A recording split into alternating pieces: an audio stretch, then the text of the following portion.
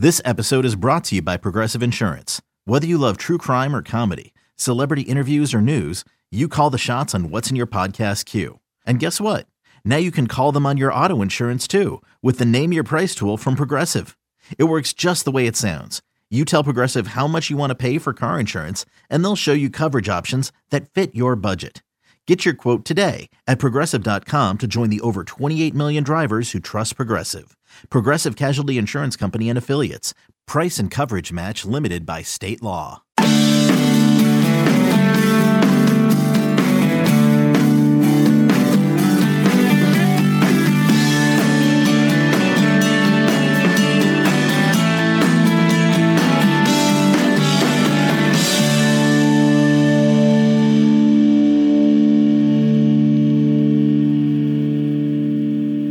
It is the Bama Online Podcast, a special edition of the BOL Podcast. This one coming to you on the Thursday after National Signing Day, the Alabama Crimson Tide with the highest ranked recruiting class in recruiting coverage industry history, putting a lid, well, maybe a lid, maybe still a little bit of work to be done. And to talk about that with us on this edition of T. Watts and TR on the Bama Online Podcast, site publisher Tim Watts. Tim, how many national signing days is this for you now in this business? 20-something? Got to be at least 20-something. It's over 20, yeah. I stopped counting because the realty of it hits me hard. But, yeah, it's been a lot. I mean, and it's changed so much, so – we went from, basically it not being a huge deal to Fax Cam Girl to now the February period is sort of just ho-hum in a way. But, we say that, but there was excitement this year and there was excitement last year. And if you think about it, it was two completely different kind of excitements. Last year, there was the negative excitement from missing on Enos Rakestraw and McKinley Jackson, both who I felt Alabama was going to get. In fact, I know Enos was choosing Alabama the morning of and changed his mind, and McKinley Jackson told the Alabama staff he was coming. So they went over to and had a great class anyways. Sometimes that's lost in that. This year, Alabama's coming in. Two guys left on the board, Kamar Wheaton, who's already committed, just had to finalize it, and, of course, Terrion Arnold, who's one of my favorites. And they go 2-0. And again, if they'd have missed both these guys, it was a great class. This year, more than any year I've ever seen, Alabama was playing with house money. So just a crazy 1 year swing among everything we've seen. You mentioned Kamar Wheaton and Terrion Arnold on Wednesday. So tell us, was there really intrigue and drama involved with one or both of those guys? I watched Wheaton's ceremony on YouTube, and it came off as a formality, that he was just simply going to sign with Alabama. There weren't hats on the table or any type of production there. And I know Hank and you hung in there with Terrion Arnold, the 4-star composite, 24/7 Sports composite defensive back. I believe he's a 5 by us at 24/7 Sports. And I know other outlets were also maybe thinking Arnold was headed elsewhere. What was the real drama, if there was any, with either or both of those guys yesterday? There's a lot of times when a kid says nothing, that creates more drama than anything. And completely against that. What's that old song line? You say it best when you say nothing at all. Well, in this situation, when they don't say anything, it's pure speculation. Obviously, it was like to me, Kamar was weird because Alabama wasn't they were recruiting him, but he's a hard kid to get on the phone. He just sort of wants to be alone. He wants to be by himself. He doesn't want to be bothered with a lot of that stuff. A couple of days before he was announced in the early period, I sort of snipped it out that Alabama was in there pretty good. He reached out to Alabama, and really the signs with him were, is he communicating? Is he even talking? Does he text you back? You're sort of going off that. So, but between then and now, I've seen the speculation mostly from the Oklahoma side, and it's kind of it's kind of like it's one of those no crap they're still doing. They're like, Oklahoma's still trying. Well, of course they're still trying. He's a 10-6 running back, top 60 in the country in the state of Texas. Of course they're still trying. and they were trying when they didn't get him the first time, and of course they would keep trying. So I think for Kamar, he probably did think it through. But, I mean, I don't know anybody that comes up on a big decision that doesn't give it some thought. I don't think it was as dramatic as others might have wanted it to be. Monday, we were told point blank, it's Alabama. It's not a big deal. And you saw the coach walked up there, and if you were waiting for some big moment, like out of the gate saying, hey, you can cut the feed now. He's going to Bama. So we didn't have to get to Kamar. With Arnold, again, a very quiet guy. He said early in the process that I like the way he handled it for a kid that was quiet. He went through it. He handled his business. He put the teams out there. He said he didn't want anybody to really know. He wanted it to be quiet. So for me, coming down the stretch, I'm trying to read the telltale signs. And there was a lot of little signs that pointed in Alabama's favor. One being basketball. This kid, he's a guy that's a legitimate basketball player. I've talked to SEC basketball coaches about him. I've talked to non-SEC basketball coaches about him, and they say this is a guy that could play at the next level of basketball.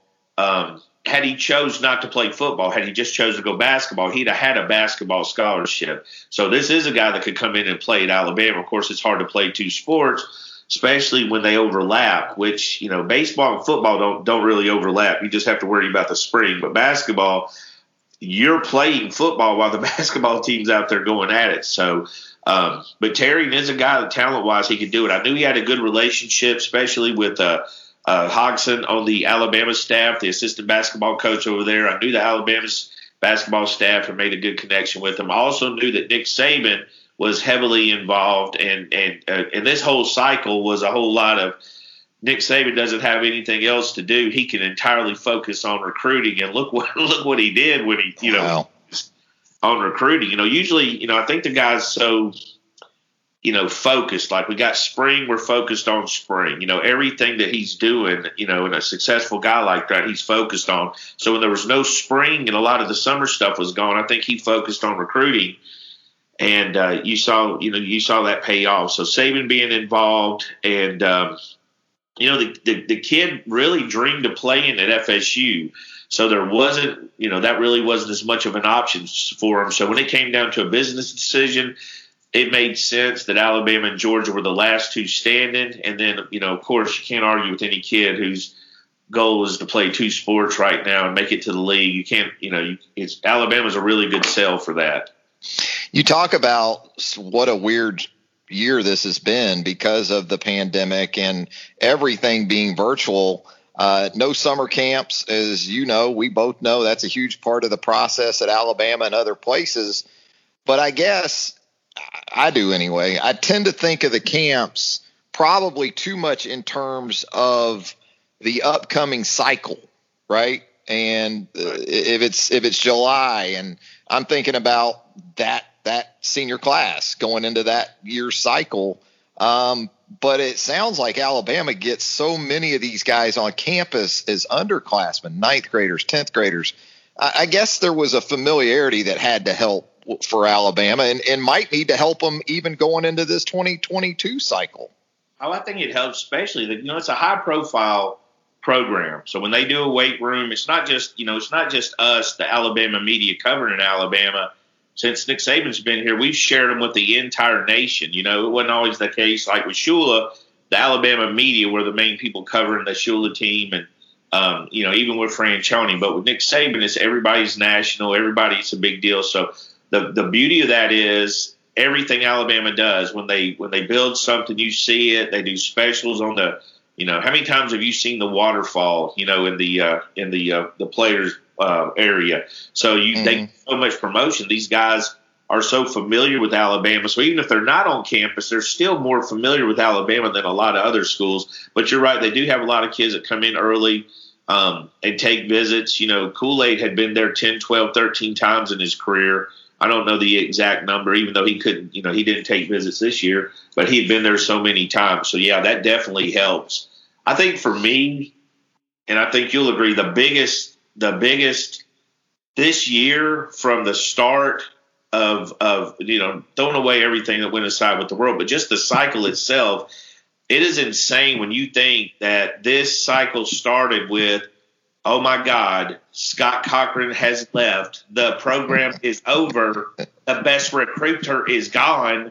You know what? I mean, we had to hear that. I mean, we literally, we did a slideshow of the people's reaction to show them a year later that wasn't the best recruiter at Alabama. He was still there.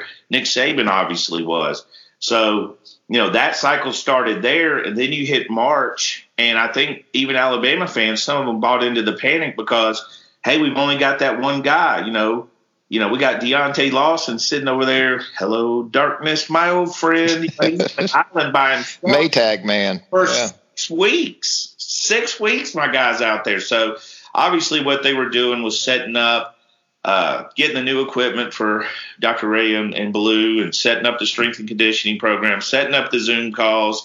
And once they got all that in place and Nick Saban went to work, the Alabama staff did a great job. And if you look at a lot of these kids, the tweet yesterday that I put out, I mean, it credited Charles Kelly, Nate Oates, Nick Saban, Salison Sari, and Brian Hodgson from the basketball team on working on Terrion Arnold. There's 5 pretty high-profile guys working the kids. So they definitely did a good job recruiting as a team. Obviously, Nick Saban's selling point. You saw the leaked video.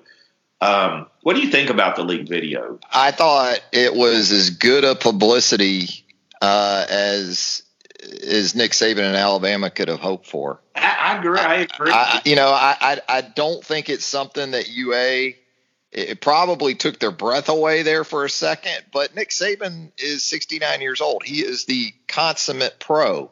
He's the best to ever do it. So you knew he wasn't going to expose himself or the program to negativity based on a Zoom call with a recruit.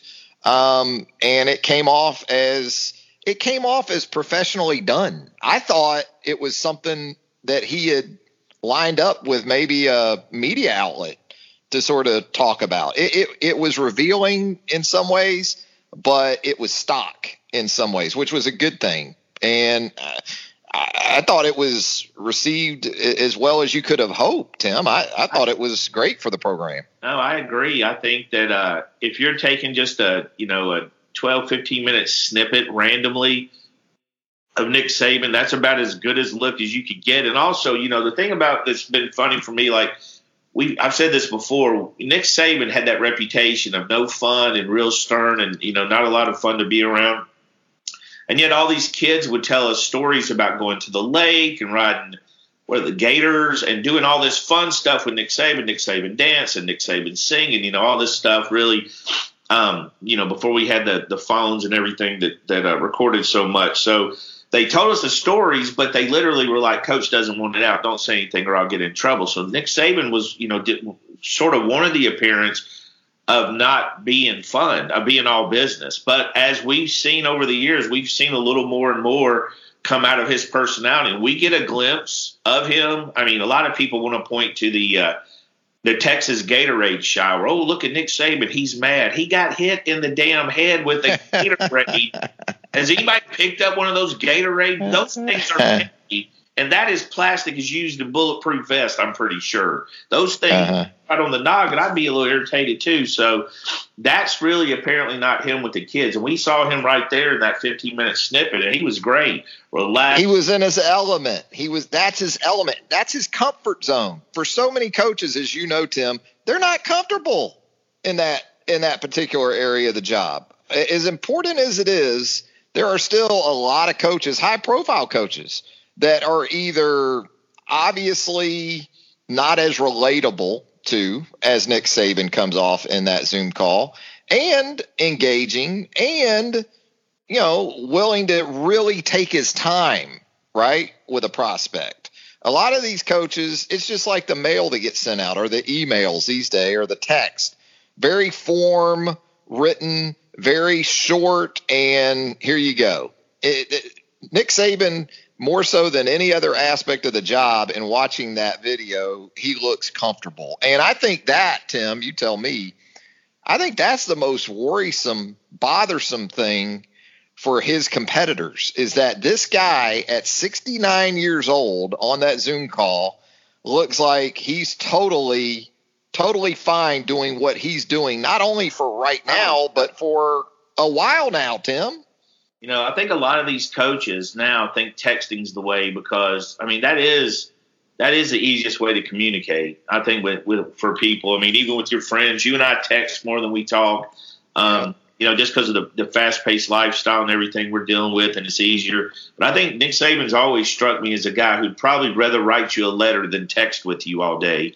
And I think if he had his druthers, he'd want to be face-to-face, one-on-one with you. And, you know, Charles Power, who used to work for BOL, was a national guy for 24/7. He made a great point. Nick Saban was doing this when Skype first came out. Nick Saban was one of the first ones we'd ever heard doing it. So this is definitely in his wheelhouse. And you're right. I mean, this went from the wishful thinking. You know, it started with Nick Saban won't be at Alabama long. Well, he's been here a while. And then we went to he was going to go to the NFL, and that never really happened. And, you know, you've heard him mention with Texas and other stuff, and that never happened. And then we've heard he's retiring. You know, oh, well, they lost. He's retiring. Oh, well, he won another one. He's retiring. But you and I have said all along, he just doesn't strike us as a retire and go walk on the beach and throw pebbles on the lake. You know, I think this is a guy that has a purpose every day. And I think when, like you said, when you saw that, he looked as relaxed. That was I watched it 3 or 4 times myself. That was as relaxed. I mean, that whole, hey, everybody can't play for the Yankees line. I mean, that was, you know, like watching Pacino in the movie. I mean, it was a great scene. So I think it was good for Alabama. I doubt they were super happy about it. I don't think there was some kind of weird motive or anything. I think guys probably just excited to be talking to Nick Saban. So, though, I think it was as good a representation as it could have been. I agree with that. You touched on a little bit of this a moment ago with the tweet that you had yesterday, but talk about, you know, because we know Charles Huff and the job he did, and National Recruiter of the Year, and he's off to Marshall now as the head coach. Jeff Banks, Carl Scott did excellent work in this 2021 cycle, but maybe some of the unsung heroes for this staff, and obviously Saban is the central figure in all of it, but an unsung staff hero or two that you might want to mention here. You know, the thing is, like, and you're right. I mean, yeah, a lot of our recruiting rankings are, you know, because we took the subjectiveness out of it. We took the Tim and Travis's personal vote out of it. So we made it strictly based on the recruiting rankings. And a lot of that comes with Alabama is your area. And you can be, if you're in the right area, which Charles Huff was, he had South Florida, you know, he had Damon Payne, he had those areas. He was latched on to Kamar Wheaton as the running back coach. When you got guys in that area, you have a huge benefit because of what you're choosing from. But again, it is a team effort. Carl Scott did a tremendous job this year. Jeff Banks did a good job, especially Jeff Banks. It was good for him because he had, you know, and this is the thing is, like, I don't think people do much research when they make opinions. Jeff Banks had 2 really hard recruiting years at Alabama. And then this year it finally paid off. Last year, you know, he finished second on 75 prospects, I think. You know, Alabama was runner-up on so many. This year he did a really good job. I think he fell out of the top 5, but at one point you had back-to-back Alabama guys with Huff, Scott, and with Banks. Carl Scott, you know, has done a tremendous job every year at Alabama. So those guys you see. But, I mean, when you look – and, you know, you sit back and you look at, like, Sal Sunseri jumps out to me. Sal Sunseri doesn't have as big an area or as many guys, but what he does that old school, finds 3 or 4 guys to recruit, and he gets them with them. He has a great relationship with them, and he works them. And that relationship's dug deep because he's not one of those guys to quit on you. Keanu Cote, who Alabama was on hot and heavy, Sal was on him. Pushed hard for him, ended up choosing LSU. Well, Sal kept that relationship going. You know, he didn't say, okay, go to LSU, good luck to you.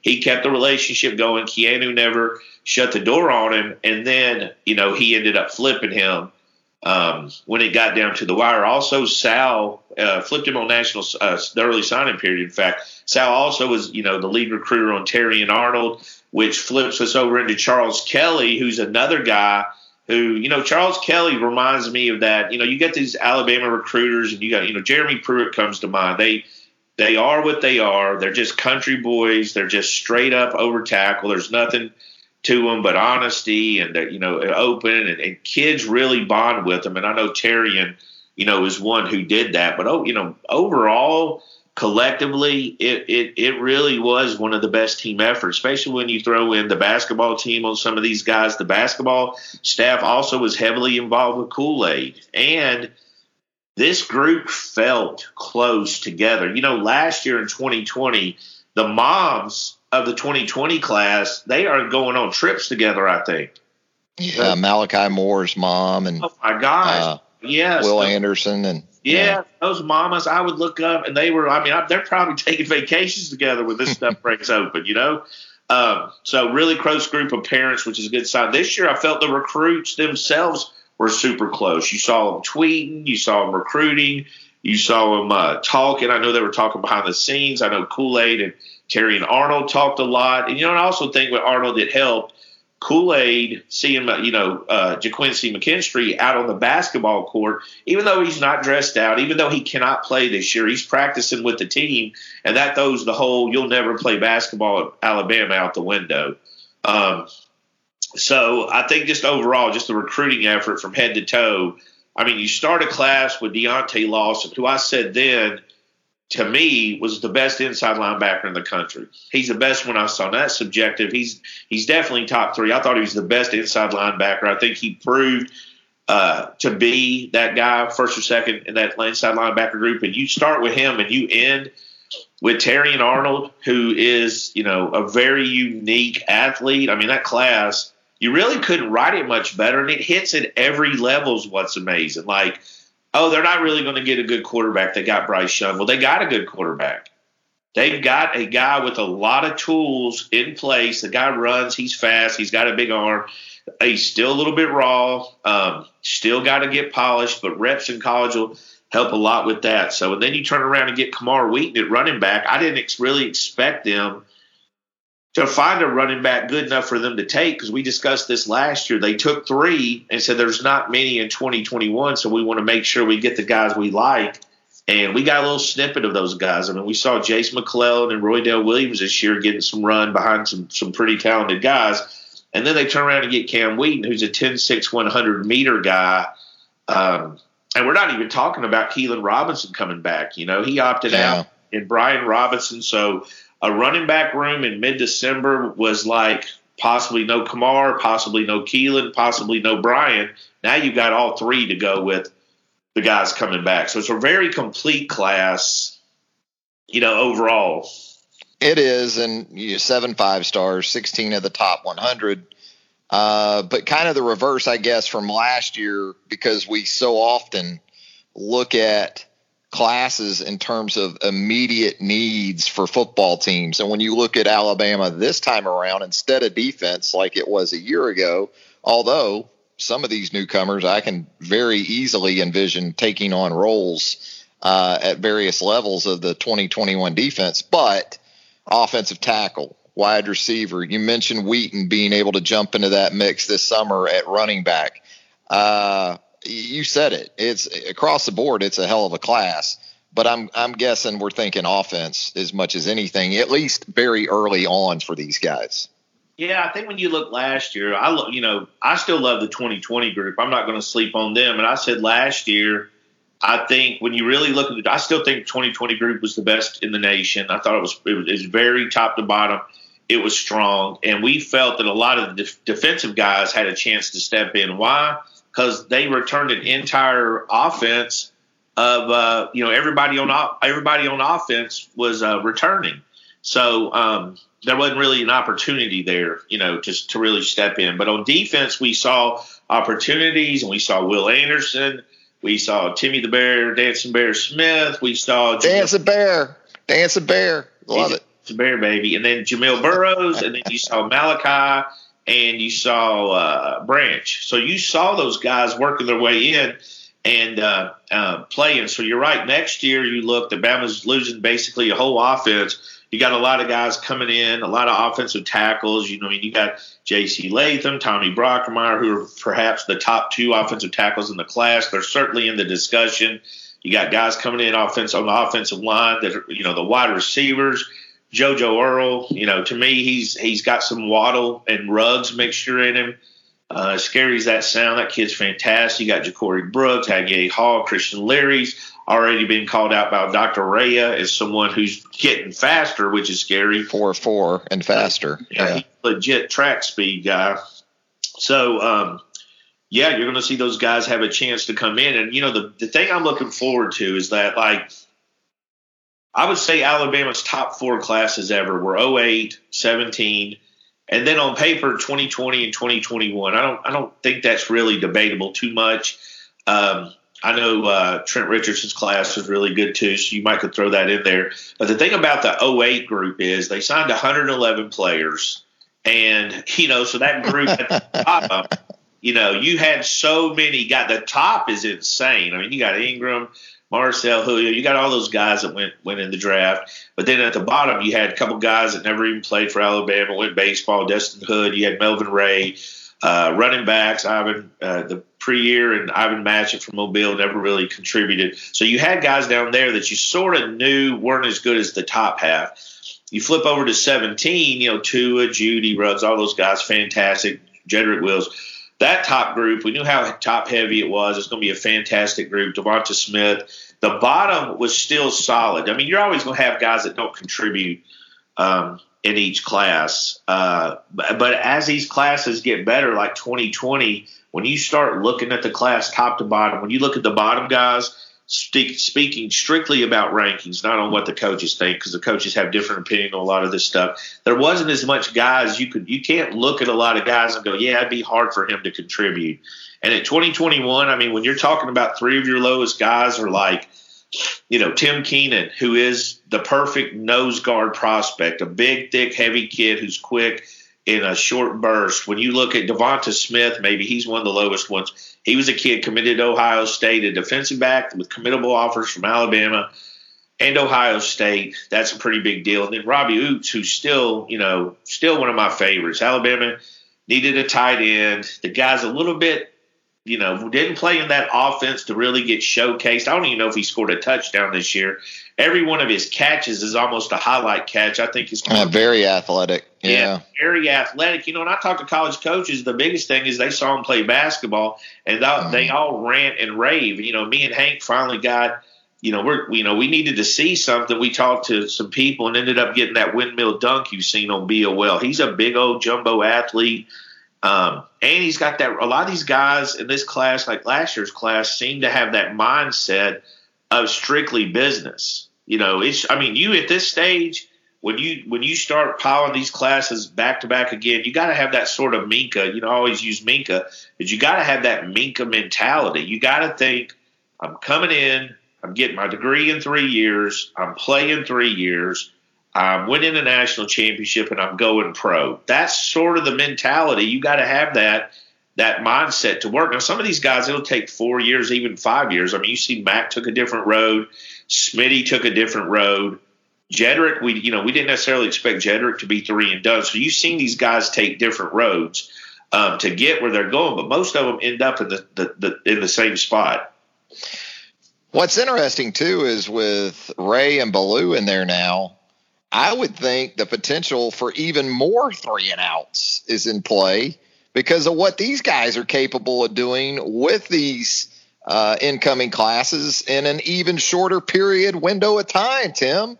I mean, it could be the difference in a 4-year guy being a 3-year guy with what they're able to do from a performance standpoint in that program. And, I don't want to get too much into retro classes, but I'll give you a sneaky good class that maybe doesn't get talked about enough. And this will be fun. This is what we need to do in the off season. We need to just take podcasts and go through past Nick Saban classes one by one. But 2014, man, that 2014 class, it was the nation's top ranked class. So it's not like it was 23rd or something in the rankings, but it wasn't just that you had some 3 and out guys like Cam Robinson at the tackle position, and Marlon Humphrey at corner, but you had some guys that they were able to get 4 and 5 years out of, like Deshaun Hand, like Tony Brown, like Rashaan Evans, Christian Miller, Ross Pierce-Baker, Cam Sims. You go down the list, Sean Dion Hamilton, just kind of looking at that class. Jaron Reed was a junior college transfer at defensive tackle. And, guys in that class, they played in every college football playoff during their time at Alabama. And I guess that's what we're talking about, too, as we get down the road with this group, is the standard right now, Tim, if you do the math on it, if you're a 3-and-out, if you end up being a 3-and-out, the over-under for national championships you're going to win in 3 years is like 1.5. And if you're a 4 or 5 year guy, it's 2. I mean, that's what these guys, once they get on campus, that's the standard they're going to be looking to try to ascend to. And that's pretty high. Oh, I agree. I mean, that class, this Alabama class, I think a lot of people, on signing day, obviously fans of other schools are really looking around to see where they compare. And there was a lot of discussion about this Alabama class. You could see, fan bases that doesn't necessarily follow the SEC or Alabama or recruit against Alabama that noticed that class. It bounced around a lot. When you sit down, and I haven't done this yet, but when I sit down and start with number 1 and go to the last guy signed alphabetically, I did it with 2020 3 or 4 times last year, and it was amazing. And this year, I don't think we're going to see much difference. I think we're going to be just as amazed, because you forget some of these recruitments happen so fast. We never got a chance to build the hype with JoJo Earl. We never got a chance to build the hype with Keanu Cope. We never got a chance to build the hype with Kamar Wheaton, because it happened, and then we're on to the 2020 class. I think it'd be good for Alabama fans to go back and look at some. I'd like you to pick your 3 favorite players out of this class, and I'd be surprised if many had the same 3 if they were being completely objective and just throwing the rankings out the window. And it may not be over, I guess, Tim. JT Tuima'o, who you love to hear me pronounce that name, so I kind of did this on purpose. But JT out there in the Pacific Northwest, the 5-star defensive end, is that going to be Ohio State, Alabama before this is all said and done? Might he stay out west, Tim? My guy Brandon Huffman out there has got the best read on him, and he thinks Alabama and Ohio State are neck and neck. I will say I believe that's the case, but also, a lot of times when a kid says he's leaving home, every school's away from home. This guy's got 3 schools, USC, Oregon, and Washington, are pretty close to home. So, that's sort of what you're battling. I think this could come down to 2 teams where it's after he takes visits, if I stay close to home, it's this school, and if I leave close to home, it's either Alabama or Ohio State. I think that could be a way to whittle it down. I know there's a little bit of people upset he's delaying his decision. I don't have any problem with it. I don't have any problem at all. Especially in a year like this, but where he couldn't take visits and all that kind of stuff. He's never even been to Ohio State. He hadn't been to Alabama, but it was years ago. That goes back to you're getting these kids on campus early. So I don't have any problem. And also, I think it's good for Alabama, because I think Alabama's pretty confident if they're able to host somebody. I think they're pretty confident on their hosting ability, and I also think that if they're not able to host them, I think they're pretty confident in what he's going to see on that campus. So I don't think Alabama's scared of that. But, yeah, they're definitely in the mix for that guy. You keep saying – the funny thing is on the early signing period, I said, and it was misconstrued, and you know how the message board guys think I'm the Da Vinci Code. They think there's a hidden meaning. I'm not that crafty, but I said if they didn't get anybody else that day, that it would be a great class. And I meant that. I thought it was an elite, great class, so they didn't get anybody else. And they flip Code, flip Earl, they land some guys, obviously a great class. Well, I said that yesterday. If they lose Wheaton, if they don't get Terry and Arnold, it's still an outstanding class. Okay, it's still a great class, but obviously adding them, it takes them to the next level. And again, house money. If they get JTT, I'll be speaking. Yeah, I won't know what to say. It would be something else. It wouldn't shock me if he chose Alabama. I'm not saying he will choose Alabama, but Alabama's thrown a lot of 7-11s this cycle, Yeah, absolutely. And we won't get too far ahead on this particular podcast, but with the changes to the staff to this point, offensive offensively related with Steve Sarkisian moving on to Texas, taking Kyle Flood, Jeff Banks with him, Charles Huff, as we mentioned, off to become the head coach at Marshall. Has there been an early indication as to how some of these geographical areas are going to be picked up, Tim, with the changes to the staff to this point? And I guess the emphasis being on Texas with Banks moving on. And, of course, you've had and Charlie on the roundtable there have had us updated on the potential of Carl Scott being involved for a coordinator spot at Maryland. Has some of those decisions been made already as far as geographical responsibilities with the changes? I think they could have. I'm not aware of them exactly. I know they do have some areas. I know that Hallman Wiggins will be doing more out on the West Coast. You know, he's from California, cut his teeth out there, and so he'll be doing some of the West Coast. I think Jay Graham will have part of it as well, and Gillespie. I mean, they'll be sorting that stuff out. I think it probably depends on when the staff's solidified. Obviously, Carl does a bit. You know, Carl has some great areas. I mean, that tells you he's got Birmingham, he's got Jefferson County, he's got Shelby County. So he's got those guys. Plus, he's got big parts of Texas, among others. So definitely, if he leaves, they're going to have to finalize and put some people in place. And also, it could depend on who they hire. So, I mean, just getting to the hires. I remember, to me, it's still. I don't understand the panic when assistants leave, because there's always a panic, and there's always, not a lot, but there's enough that you're like, I hate the coaching turnover. If you hate coaching turnover, Alabama's really not the school to follow probably. These coaches are in high demand. Banks took a lateral move, but with a big, nice raise, he's getting paid a lot of money to special teams coach, and Flood obviously with the co-offensive coordinator, Sark with the promotion, Huff with the promotion. You're going to see those guys. Next year I think a lot of the defensive guys could be in demand. You're going to always hear Pete Golden's name out there. Carl Scott's already being mentioned. I know Freddie Roach is pretty happy where he's at, but there's a lot of, I think there's a lot of people that have shown interest in him as well. So there's going to be a coaching change. When they solidify that staff, I think that's when you'll see the areas solidified. But to see Alabama get Bill O'Brien, Doug Marrone, Jay Graham, Robert Gillespie, I mean, those are 4 huge names in coaching, I mean, recruiting-wise, big name-wise, and everything else. So it's really been crazy to watch. Yeah, I think that's where the biggest discrepancy a lot of times comes in, is where the fan perspective compared to, say, within coaching circles, as far as how coaches are regarded, like Bill O'Brien and Doug Marrone and Gillespie and Graham, as you outlined. From what I could gather, I know you're tuned into this more so than anybody I know, really.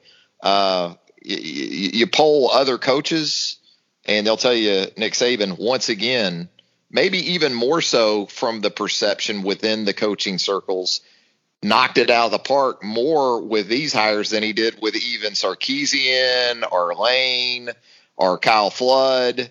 I mean, these are proven dudes in their respective areas. As far as what they're being hired here to do, they're slam dunk hires.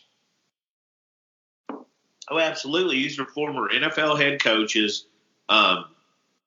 These are former NFL head coaches who had success. I mean, Jacksonville was knocking on the Super Bowl's door, it seemed like. Texans won the league, their division 3 years in a row or something. I think there's a little bit of misinformation out there, especially on Bill O'Brien. I think there's a lot more. I think some fans have just glanced at a few headlines and think he was responsible for a lot of stuff. But there was other people in play, especially there. I'd encourage y'all to Google the guy named Easterby, who Si's writing a lot of stories about and seeing what's the cause of a lot of the Texans' problems. So I think it's a home run. The kids are going to react well to him. It's hard to put, and the thing about it is, not only that are they big names, but they're really good at what they do. I mean, Bill O'Brien is a good offensive coordinator. And quarterbacks coach. Right, absolutely. And that's as important right now as anything else on his plate. Bryce Young and those quarterbacks, right? Absolutely. And everybody, Jalen Milroe is going to benefit from that. Tyson's going to benefit from that. They're all basically rookies. Because the SEC schedule, the Alabama schedule this year was so SEC heavy, Bryce Young didn't get the normal playing time he would have. He missed spring.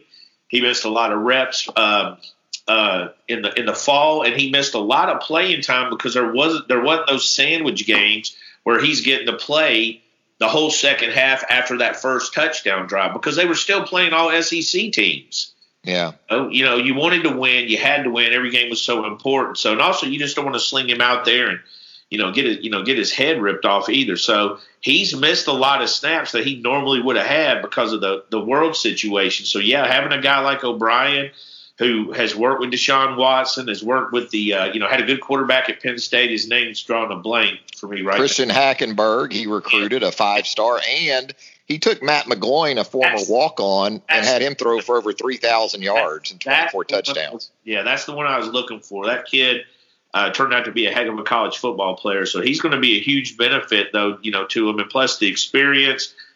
Jay Graham has been a good recruiter throughout the South. Robert Gillespie's a really good recruiter throughout the South. So, there's not a lot of complaint. If they if Carl Scott ends up staying, this is an A+ staff.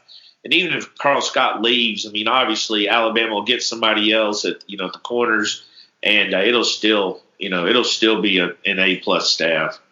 With a premium on recruiting, if it plays out that way, obviously. Hey, we're going to step aside for a quick break. When we come back with this post-National Signing Day edition of T. Watts and TR on the Bama Online Podcast, we'll talk some Alabama hoops.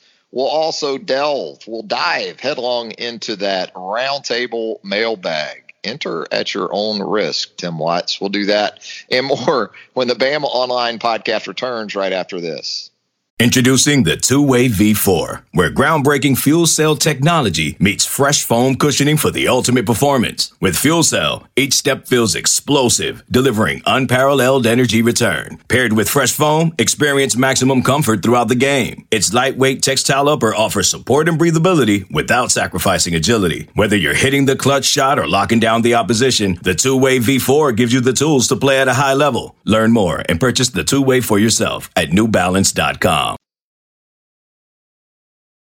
Back with more of the Bama Online Podcast. This one, the day after National Signing Day, the February National Signing Day anyway. Travis Reier joined by site publisher Tim Watts. And Tim, as we transition away from National Signing Day and really continue to monitor the just historic start, we talk about historic rankings and ratings for Alabama football recruiting. But the Alabama men's basketball team with an 18-point win over the LSU Tigers on Wednesday night, also completing a regular season sweep of Will Wade's team in the process.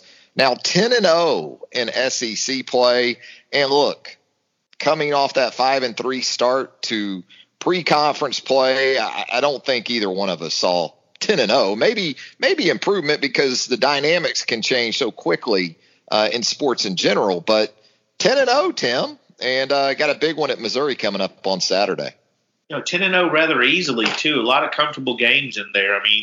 That game yesterday, LSU, that was their revenge game. That was their revenge effort last night. I thought they, started out like they were put up a little bit more of a fight. That quickly just sort of, turned into what the game turned out to be. But I think it was big to come back in that fashion. I know the OU win was an ugly loss. I'm not going to blame the officials. Alabama had plenty of chances, didn't shoot the ball particularly well, didn't finish in some chances they had late in the game, but officials certainly didn't help. That was a very sporadic crew as well on both sides against Alabama and Oklahoma. But Oklahoma's a tough team. I said that going in. They defend you hard, they play hard, and they were on quite the heater. Oklahoma played 4 top 10 teams in a row, went 3-1, and really battled Texas Tech there. So coming back from that win in that fashion, comfortable win, another blowout against LSU. And again, LSU was coming off a total embarrassing loss to Alabama, and you saw them come out and try to slow the game. They were trying to do something different and just, wasn't able to do. And this was a huge win, despite not big games from Petty or Herb. You didn't really get a lot of output from those guys or even Primo, but you did get a very even across the board effort. The guard play was really good. Gary continues to impress me. 7 rebounds, 6 defensively when they really needed them. So again, that game, a good win, got back on the boards really hard. And, LSU's a solid basketball team. They got some talent. So that's a good win with the big one coming up in Missouri. And if my math is right, and it's probably not, I think Alabama's magic number's at 5. You'll have to check that and let us know later if you don't know. But I feel like Missouri win could make it 3. Yeah, Missouri is 5-3 in the league after beating Kentucky last night by 5 out in Columbia. So you only see Missouri once, too. So if you can get that hammer on Missouri with a win on Saturday, and yeah, I mean it's tough at that point with 7 games to go in the league to not win your first regular season SEC title since 2002. And you said it about the bench with Gary last night being a part of that. The Alabama bench outscored LSU's 34-7, and with Herb Jones obviously ailing, dealing with that hand injury from a couple of weeks ago at Kentucky. More recently, some back issues have cropped up. To be able to get the minutes you got out of Gary, Keon Ellis, Javon Quinterly, Herb only had to play 16 minutes last night in a game against what is essentially the second place team going into the game in the SEC. So the depth, and I guess going back to what this staff has been able to do on the recruiting trail, Tim, whether it's transfers, whether it's JUCO, whether it's high school guys like Gary, it's already showing up big time in year 2 under Nate Oates. Yeah, I agree. And especially, Bruner was really hitting his stride. So he was he's a big loss and changed the game. So there was going to be a little bit of change. We said this early on when they struggled, that they really had to find their rhythm. They had to find their rotation. I think what we've seen is Nate Oates is really good at finding the hot hand. I mean, you never know who's going to go in and have a big night, especially coming off that bench. You never know. He had Quinterly coming in off the bench with 10. He's a starter anywhere else. You had Gary coming in. Keon Ellis is really playing some basketball too. Now he's stepping up and playing hard. Another guy getting, rebounds, which they need. I think that key last night was to play good defense and rebound the ball, because I think they felt like overall they were going to get their offense going. They were going to get their shots. LSU's not a good defensive effort team. Cam Thomas is a heck of a scorer, but he, no rebounds, no assists. He had 20-something points. So, I think Alabama did what they had to do. And again, you take a game like that, SEC, 2 schools so familiar with each other as Alabama and LSU are, and that's the revenge game. I mean, you got to be pretty excited to walk through that one, Absolutely. And look, LSU wasn't giving up 23 threes again. So they were very cognizant of the 3-point line. And as a result, Alabama was able to get to the rim and get into the paint. 52 points in the paint last night for Alabama of its 78 total. So only 6 threes. But if you're going to run this team off the line, more efficient in finishing, I'd say, against LSU in the paint than they were against, as you said, credit Oklahoma. That's a tough team. That's a Lon Kruger team. You pretty much know what you're going to get in terms of mental and physical toughness when you go up against one of Lon's teams. Hey, Tim. I was going to say, those games are important when it comes tournament time, because you figured out how to lose it. Now you're going to know what you got to do to win those close games, because Alabama's in a lot of blowout games. They haven't had a lot of really strong tests. So I think that's good for them. And I know you agree with me. You don't want to be on a 21-game heater going into the tournament. I've never seen a team win. Unless you're UNLV in 90, right? Absolutely. Or something like that. Yes, they were those are few, but that's I'm talking about a team from 1990, which tells you how few and far between they are. Most unique teams in history. So I think a loss for basketball, I think that does apply. That it keeps you humble. It focuses you a little bit more. So we'll know more this week against Missouri. We're going to get into the roundtable mailbag now without further ado. And I got to tell you, Tim, right out the gate, as soon as I put this thread up on the roundtable yesterday, my guy, the scientist, or maybe it's the gal, who knows, the scientist, I got to respect this, didn't waste any time, got right to the heart of the matter. Flats or drums? We've had this discussion before, I think. And then also charcoal or gas, he asks, or she asks, the scientist there. So which is it again, Tim? Flats or drums, drumettes, or is it charcoal, and is it charcoal or gas? I'm good with, I would probably go drum because it's easier, and I definitely go charcoal. I'm not the grill master. You are. I mean, it's going to sound funny. I got a green egg, and she stole it. And I tell you what the green egg did. It made my wife realize she loves to cook, and she has cooked. She takes cooking classes. She cooks all kind of stuff. So I don't have a problem with it. But, yeah, I mean, I'm a green egg guy. I think it is a big difference in the other stuff I tasted. When it comes to eating, the easier the better for me. So I would go drumstick. Yeah, the wife, she likes the flats. She is flats exclusive. So I just end up taking the drumettes. I'll eat either. Doesn't really matter. But I end up with more of the drums and charcoal, man. Every day of the week over gas if you got the access to either. Gas is a good thing if you're in a hurry or you're cooking for a lot of people. What I'll do is I'll trick them. If we've got a big crowd, I'll start some stuff on gas and then finish it over the charcoal. And so they think they're getting all charcoal, but just a little trick I like to use from time to time. Hey, Tim, Big Blue Cat 96 wants to know, how does this 2021 wide receiver group compare to the 2017 group? Wow. And we're already moving past, I guess, the 2020 wide receiver group, which I think we both agree has a chance to still do some good things as soon as this year. They do. I think this is the easier comparison. You had 4 guys come in both classes. Yep. And I don't know. I don't think you can get better than 2017. I don't think you can get any better than the 2017 group. You're going to have 3 top 15 picks. I mean, you got a Heisman. You got 3 top 15 picks. 2 of those 3 guys were special team bandits. I mean, Devonta Smith and Henry Ruggs played on special teams. Yeah. And made tackles, covered stuff. So they've just built differently.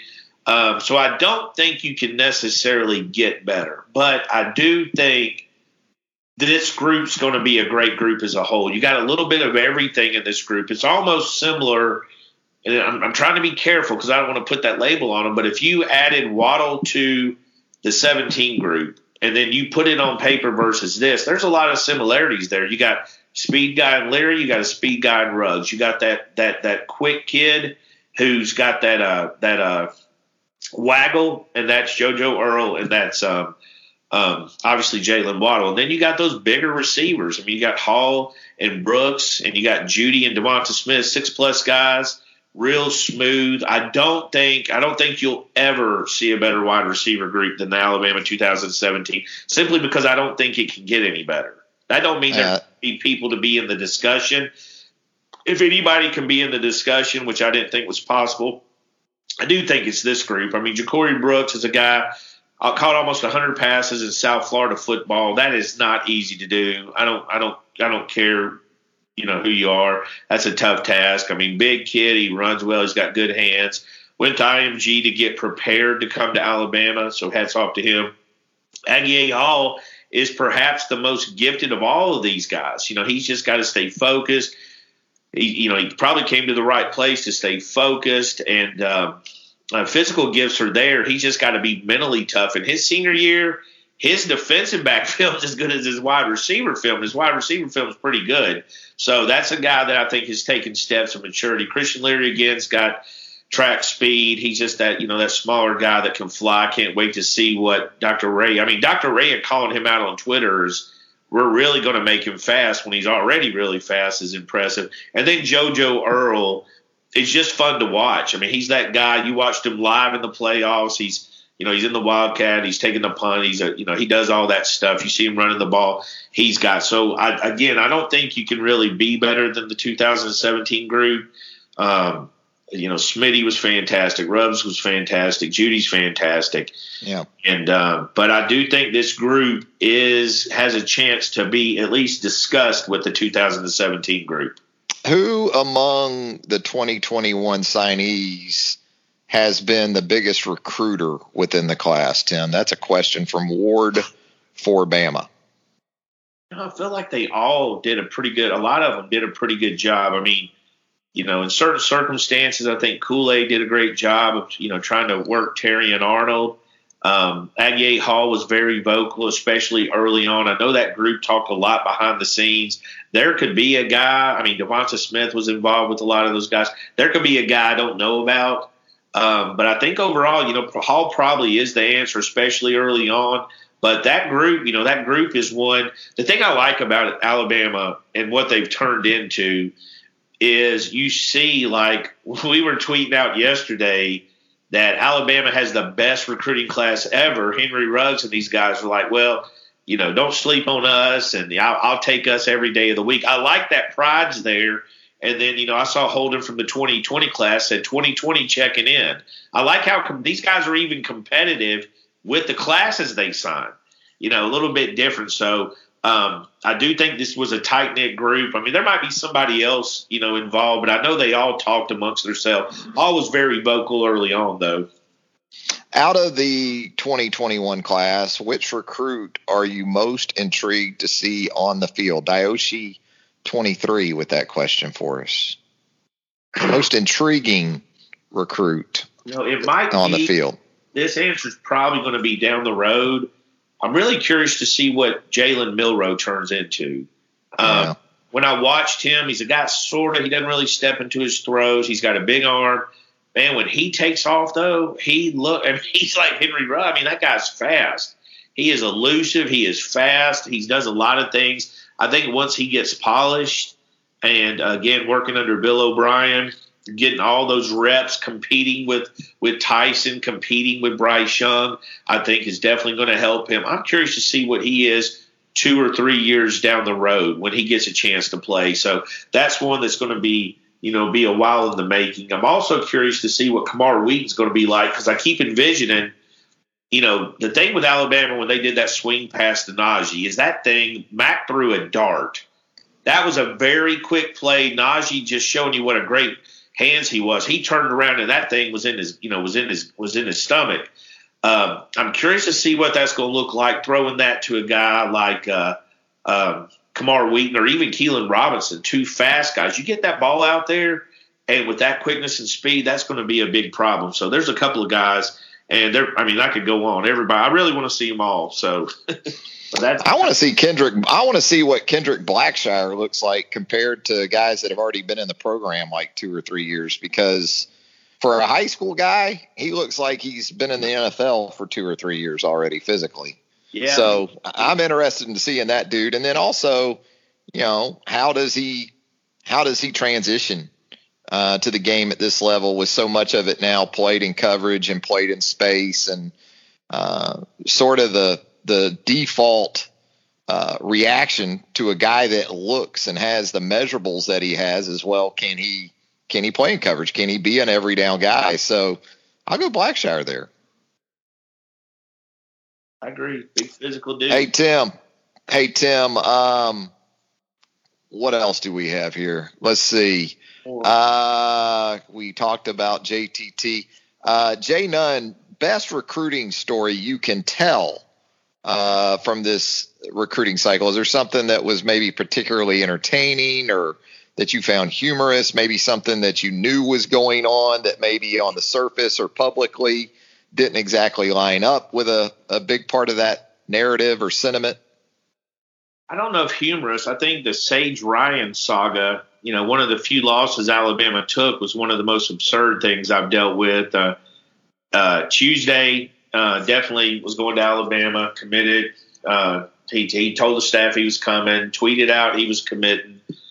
LSU completely caught off guard by it. All hell broke loose. I can't even imagine, what that kid's life was like for Wednesday and Thursday, considering nobody knew he was committing. Definitely, if he wanted to go to Alabama, the best thing he could have did was try to keep it a secret till signing day.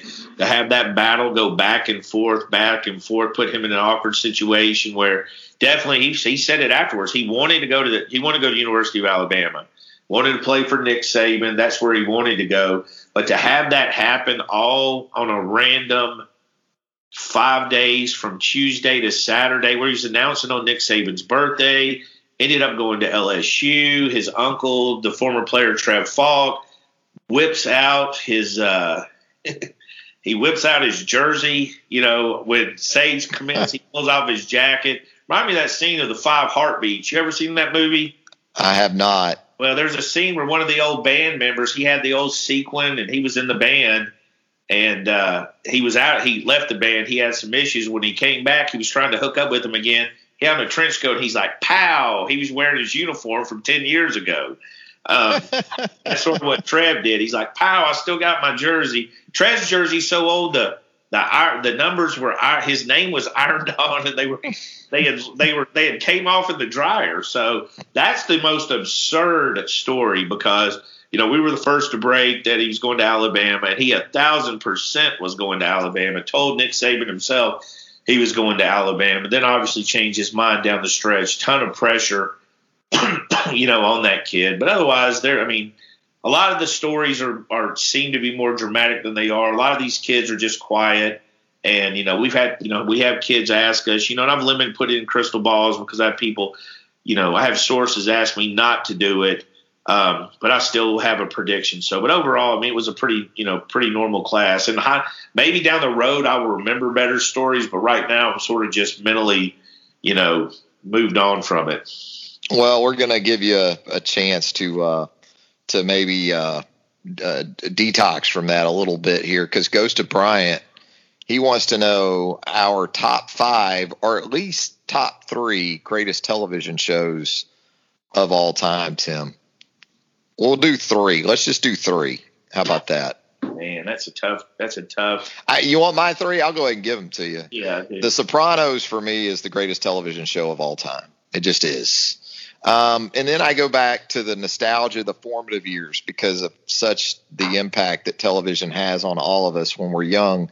Happy Days is a top 3 for me.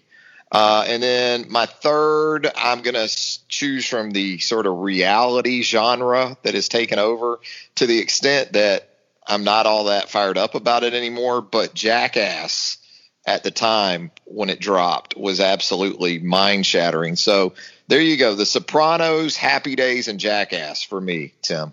Yeah, I will go. I think The Office is a show I can pick up. You know what? No, I'll change that. King of Queens would be my comment. Right. Anytime I see King of Queens, Ben Stiller's dad, Jerry Stiller, is one of the most incredible actors. He was great on Seinfeld. He was great on this show. He's just, the whole show's good. So for comedy, when I look at drama, it's got, you're right. It's got to be The Sopranos. I can say Breaking Bad, but I think there's never an episode of The Sopranos I can't watch. Sopranos I can't watch. If I see it, I can watch it. I've already watched the entire run 3 times, and a 4th is coming up. I'm going to watch it a 4th time, the entire thing. That's what I mean. Every episode to me is like an individual little movie that recalls everything else that's happened. So I definitely go with those 2. And probably a guilty pleasure, and it's a recent one. One I've really been watching is Letterkenny. I can't say that movie is. It's a low budget Canadian comedy that's basically like Eminem rapid fire rapping, except it constantly jokes. It is a constant barrage. I've watched every episode 3 times, and I always catch something I didn't. So that would probably be mine. I'd be more of a humor guy. There's a million things to choose from, but Letterkenny would be something I could watch every episode 20 times. Yeah, the thing about The Sopranos was, and still is, because it's relevant today, it qualified a lot of times as almost a sitcom. It was funny as hell. I think I laughed harder at Sopranos episodes than I did at some of my favorite sitcoms of all time. The writing's just, What is the Pine Barrens? It's unmatched. Remember, Pine Barrens is the greatest episode of American television in the history. It's really a movie. Yeah. 1 hour movie is what it is. If you've never seen any episode of The Sopranos, if you're never going to watch Pine Barrens. Yeah. Watch Pine Barrens. And it's got a little bit of everything. It's got a little bit. I'm laughing right now. Yes, it's that good. I agree. It's yeah. Very unique. Oh, Paulie and Chrissy. That's as good as it gets in that one. Well, the names, and then Bobby has to come save them of all people. But Bobby, there's so many. I mean, the uncle, the mother, the sister. Oh, juniors. Oh gosh. That's the role players were just as amazing as Richie, the nemesis, Tony's mom, Richie, Ralphie. It just keeps getting better as you go through it. Yeah. Yeah. So there you go. I like that question, by the way. Really, we like all of them, but here's a good one too, as we get out of here. Pa to Bama asks, if you were coaching a very average high school team with no standout position groups and could add one of Bama's signees to your roster, which signee, Tim, are you adding? If I was a high school coach, very average team with no standout position groups and could add one of Bama's signees to your roster, which signee are you adding? Here's where I come in with my thoughts on it. And Tim, you tell me what you think. Sure. I'm going with either a wide receiver DB type, because I'm playing this dude both ways, right? If I'm an average high school team, he's playing both ways.